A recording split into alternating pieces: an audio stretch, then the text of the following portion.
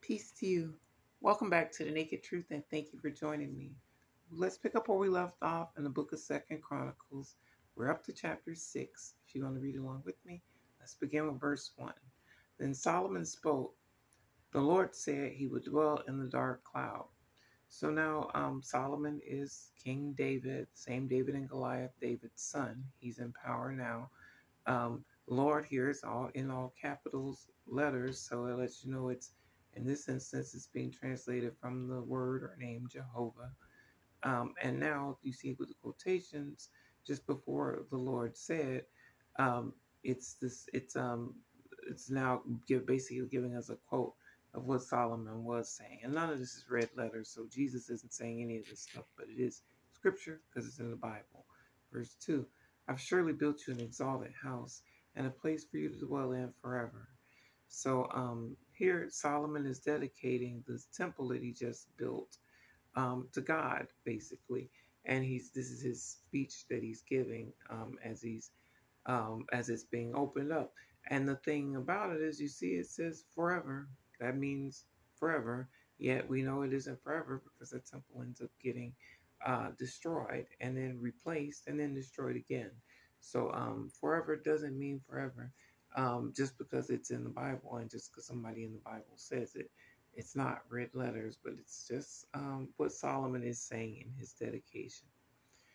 Verse 3, then the king turned around and blessed the whole assembly of Israel, while all the assembly of Israel was standing. So now it's like a public address that Solomon is given to the crowd. Verse 4, and he said, blessed be the Lord God of Israel, who has fulfilled with his hands what he spoke with his mouth to my father David, saying. So now Solomon is saying, praise God for completing the prophecy, fulfilling the prophecy that was given to David, his father. And now he's going to give us what that prophecy was with verse 5.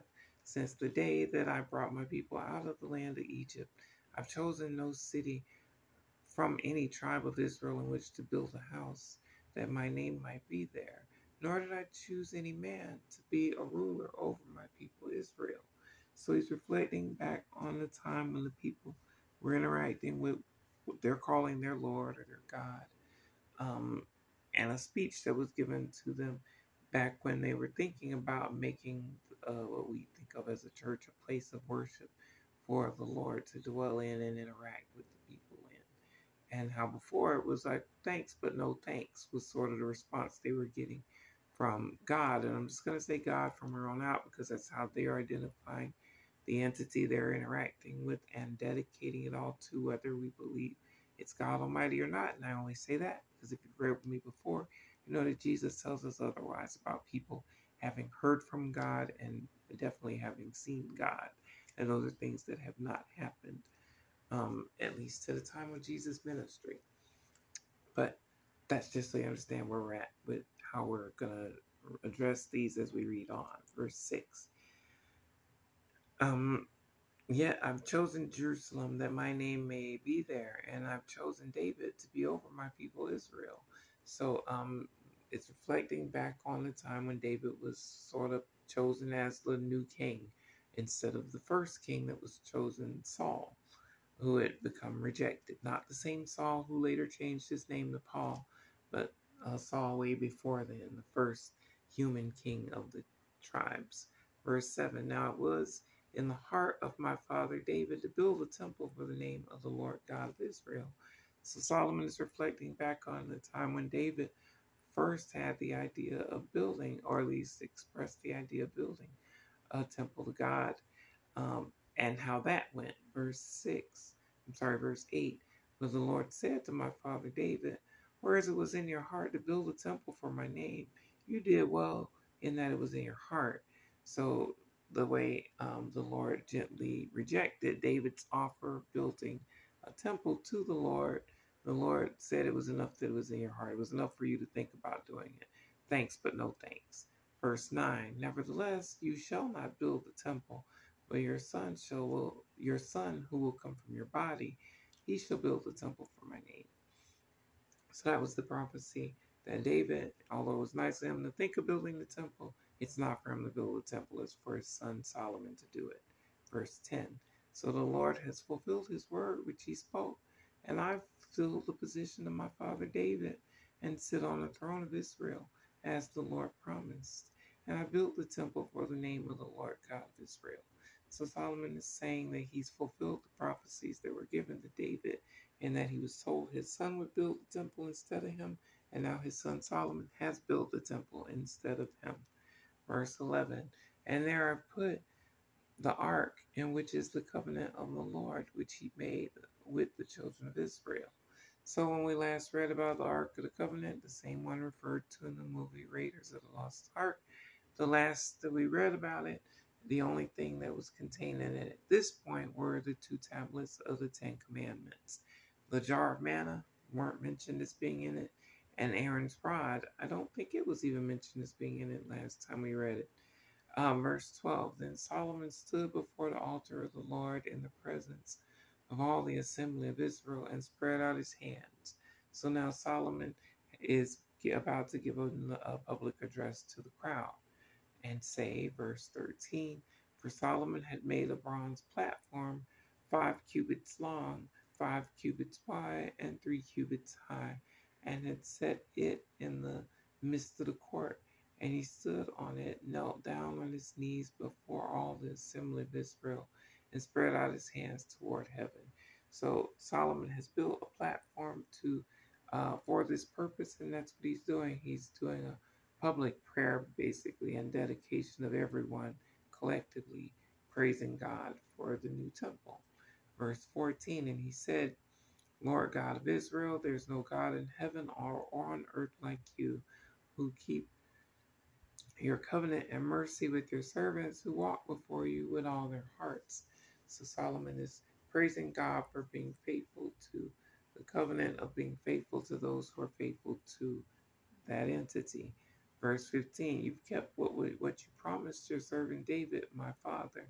You've both spoken with your mouth and fulfilled it with your hand, as it is this day.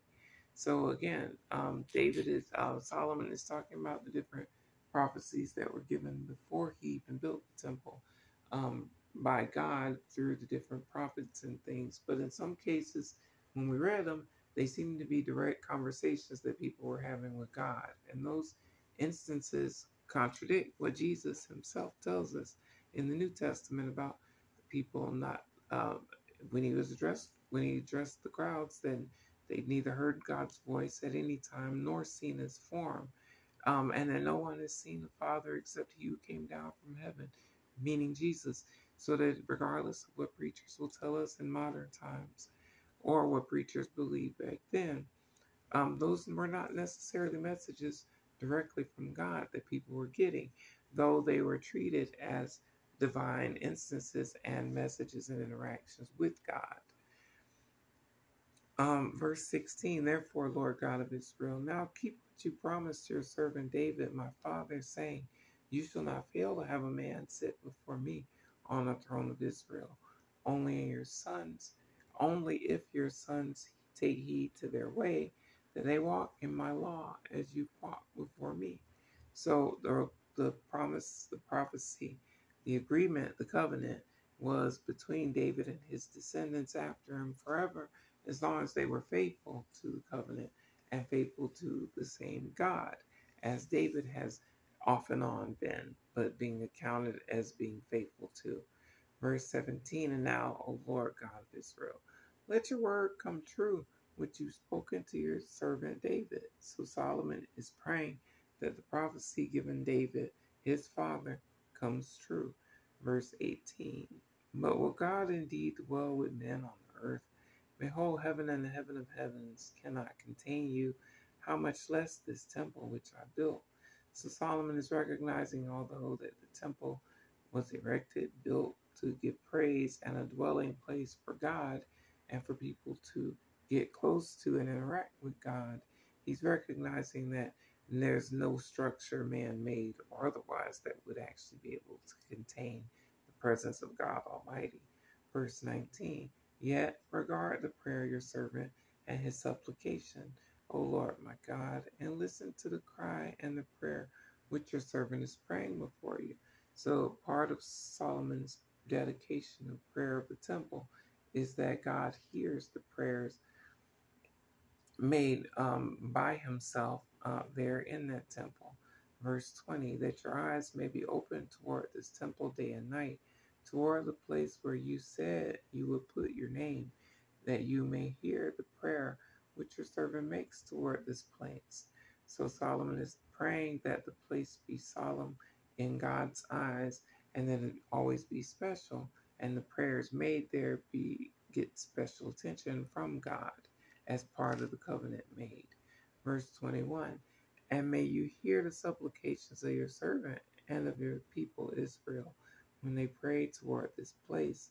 Hear from heaven, your dwelling place, and when you hear, forgive. So Solomon is praying that the temple itself act as sort of an intermediary between God and the people, the congregation, as a sort of touchstone for people to contact God when forgiveness is what's needed. And Solomon is praying and asking that the temple be in service, in use for such that for that service to act as the point the people can reach out to, even praying toward it in reaching out to God and being heard and their prayer being answered, their supplication being answered affirmatively. Verse 22, if anyone sins against his neighbor and is forced to take an oath and comes and takes an oath before your altar in this temple. So Jesus tells us we are not to take oaths at all as Christians, but let our yes be yes and our no, no, for whatever is more than that is from the evil one. As in Matthew, Jesus tells us Christians that, yet other parts of the Bible talk about taking oaths. Parts of society ask you to take oaths. You can do that. It's your choice, free will option. But in doing that, you're doing anti-Christian behavior. There are ways, as we talked about, to affirm that you'll do something without swearing to do something, whether it's marriage or a court, taking the stand. And yet people don't do that and still say they're God-fearing Christians. But back to where we're at with the oaths here, Solomon is talking about the instances when people do take oaths, and in some cases, the oath can be as simple as entering a contract with someone, whether it's a marriage contract or some sort of business contract. That's an oath. And he's saying when you're making those agreements, those binding agreements, verse 23, then hear from heaven and act and judge your servants, bringing retribution on the wicked by bringing his way on his own head, and justifying the righteous by giving him according to his righteousness. By giving to the righteous, bringing to the righteous righteousness in accordance with what we've done, and paying back in distributing the wickedness on the wicked who are guilty of what they are guilty of. In that sense, you see, it seems like sometimes people escape or outrun the wicked seeds they've sown as they crop up, and yet you see how unavoidable it is at times. Um, like Jesus gives us the example of the people who were crushed with the Tower of Siloam that fell and killed them, or the people who were persecuted by the government and ended up dying that way. That they weren't worse sinners than any other people that are out there, but instead the thing to take notice of is that they weren't repentant.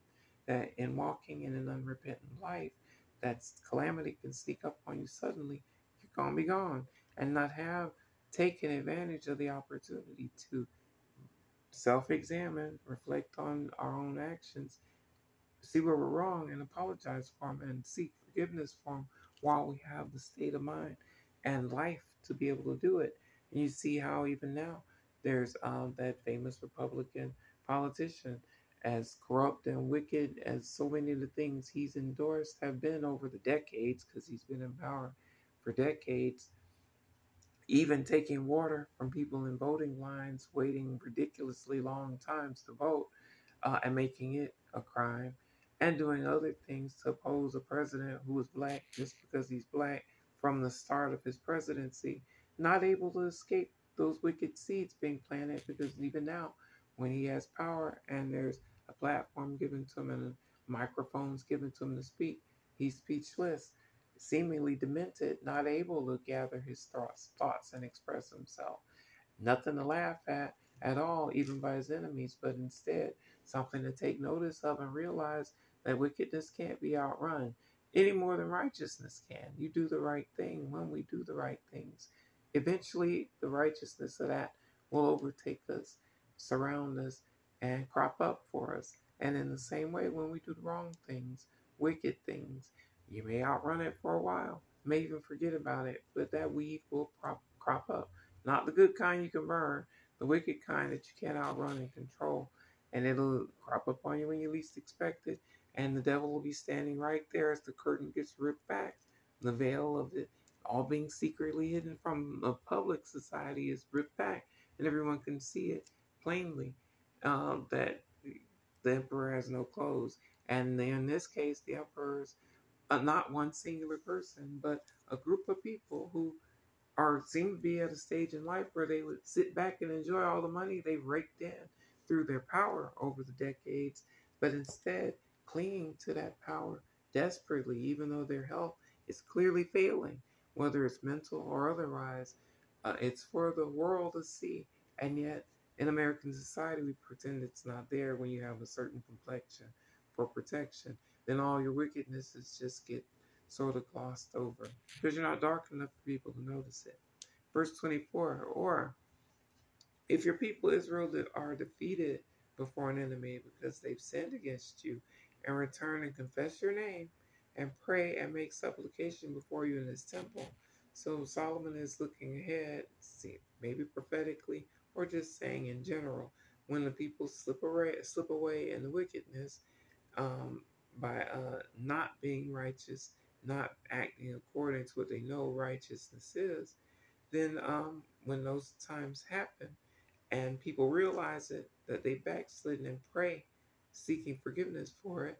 Verse 25, then hear from heaven and forgive the sin of your people Israel and bring them back to the land which you gave to them and their fathers. So he's reflecting back now, Solomon that is, on the hope of what they are looking at as being called the promised land, an area that was already occupied by people who are still fighting to hold on to it even to the time of Solomon's time that we're up to, but have been consistently since then. And some would argue even since then, even to this modern time, 2023, seeking to still have control of the land they were in before Solomon and his forefathers occupied and colonized it. But however you want to look at it, that same land, Solomon is praying that the people, when they come to themselves and realize and repent, that God hears it. Verse 27, 26, when the heavens are shut up and there's no rain because they've sinned against you. When they pray toward this place and confess your name and turn from their sin because you afflict them. So Solomon is saying, again, in a prophetic sense, or maybe in a general sense, when people realize the repercussions of their sins, whether it be the planet, the weather, reacting to them, and in drought and famine, that people realize that it is tied to human behavior, and not, and maybe even in modern times it would be considered human influenced climate change that's affecting the weather and the climate and the extremes that are clearly being seen around the world. Even if people want to deny them, those people, same people that deny them, have made it to the point where they have the wealth to have bunkers for themselves to seemingly face the changes that are happening. But those bunkers could end up just being tombs, because one of Jesus' prophecies is that some of the same people caught up in the same times, are going to be crying out for the mountains to fall on them and for the hills to cover them, in those same desperate times. So those bunkers that are sought out for to be their salvation from these times could actually just be their graves, and people don't even realize it. They spend all kinds of money to try and set them up for themselves when they could really just be making headstones. Verse 27. Then hear in heaven and forgive the sin of your servants, your people Israel, that you may teach them the good way in which they should walk, and send rain on your land, which you've given your people as an inheritance. So Solomon is saying when the people fall on those hard times, or when the hard times fall on the people for their ways, then when they realize it and repent and pray toward that place, that temple, then that God would always hear it. Again, the word forever was used, but we see it, even though it's in the Bible and it was given by a patriarch and it's there, it couldn't have been gospel truth. One, Jesus didn't say it, and two, it didn't come to pass. The temple is gone. The same forever temple is gone. Verse 28, when there is famine in the land, pestilence or blight or mildew, locusts or grasshoppers, when their enemies besiege them in the land of their cities, whatever plague or whatever sickness there is. So Solomon is basically saying, come what may against them, whenever it does, when it arises, when the people face whatever terror it is they're facing. Verse 29, whatever prayer, whatever supplication is made by anyone or by all your people Israel, when each one knows his own burden and his own grief, and spreads out his hands to this temple.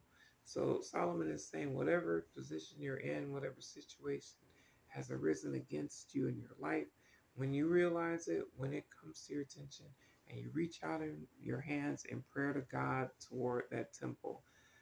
Again, temple's gone, but up until the point where we're reading about it, it's brand new. Verse 30, then hear from heaven your dwelling place, and forgive, and give to everyone according to all his ways, whose heart you know, for you alone know the hearts of the sons of men. So Solomon is praying that God will examine the hearts of the people when they pray toward the temple, knowing that God alone can read the hearts of people.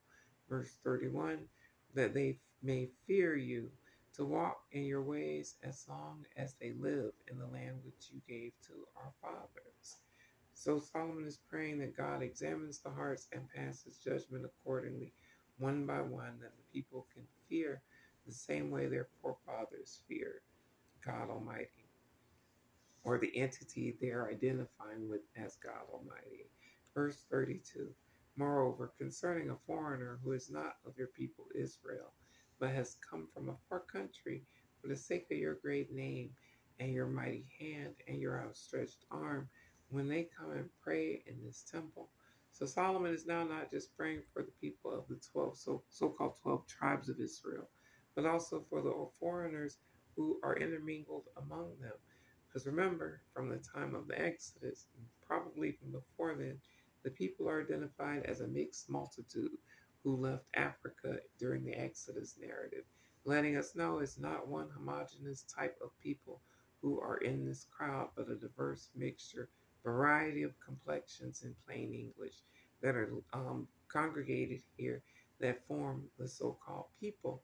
And not only that, Solomon is praying for the mixed multitude, not only because there's a mixed multitude among the people, but even among his own family in his marriages, his 700 plus wives and thousands of side pieces. Solomon has married and dates the rainbow, as we'd say in plain English in modern times. And so he's including the variety of people, the diversity in his prayers also. Verse 33, then hear from heaven your dwelling place, and do according to all for which the foreigner calls to you, that all peoples of the earth may know your name and fear you, as do your people Israel, and that they may know that this temple which I built is called by your name. So Solomon is saying and praying that no matter who it is, foreign or domestic, praying toward God and the temple he's erecting toward God, when we pray toward the temple, that God hears our prayers. Verse, whether we're of his religion that he's born into or another altogether. Verse 34, when your people go out to battle against their enemies, wherever you send them, and when they pray to you toward the city which you've chosen and the temple which I built for your name. So Solomon is continuing to pray for the masses. He's even praying for the military now at this point. Verse 35, then hear from heaven then hear from heaven their prayer and their supplication, and maintain their cause. So he's saying when the army goes out righteously and prays toward you also, hear their prayer too. Verse 36, when they sin against you, for there's no one who does not sin, and you become angry with them and deliver them to the enemy, and they take them captive to a land far or near. So Solomon is saying when the military that he just prayed for also sins, since everyone sins, when they sin with their authority and get taken captive and become POWs, for instance, prisoners of war to other armies, and they pray about it and realize it. Verse 37, yet when they come to themselves in the land where they have been, where they were carried captive, and repent and make supplication to you in the land of their captivity, saying, we've sinned, we've done wrong, and have committed wickedness. So Solomon is recognizing that even though there are people in uniform paid and enlisted to represent the country, his nation, and any nation, they still fall into sin also. Corruption is not, they're not exempt from corruption. And when they reap the benefits of that corruption by getting captured, in some cases, becoming prisoners of war, taken captive by the enemy, when those things happen and they reflect on it and realize, you know what, they did some wicked things themselves.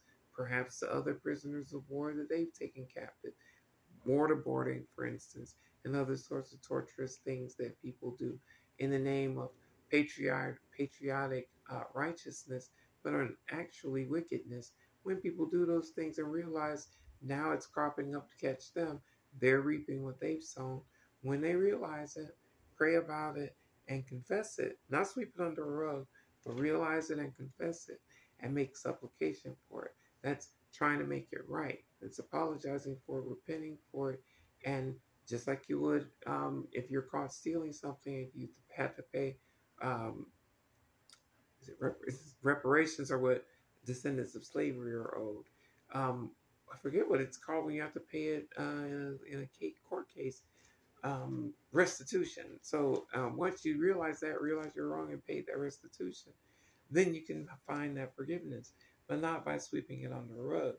But verse 39, then hear from heaven your dwelling place, their prayer and their supplications, and maintain their cause, and forgive your people who've sinned against you. So Solomon is saying when people realize we're wrong and repent and pray about it and try to make it right, then that God hears it and accepts it. Verse 40, now my God, I pray, let your eyes be open and let your ears be attentive to the prayer made in this place. Solomon is praying that he's heard and that prayers made toward the temple there that he's built now are heard by God. Verse 41, now therefore arise, O Lord God, to your resting place.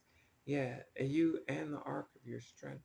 Let your priests, O Lord God, be clothed with salvation, and let your saints rejoice in goodness. So Solomon is dedicating a prayer to God, basically saying, now take your place in this temple now built for your name, God Almighty. Verse 42, O Lord God, do not turn away the face of your anointed. Remember the mercies of your servant David.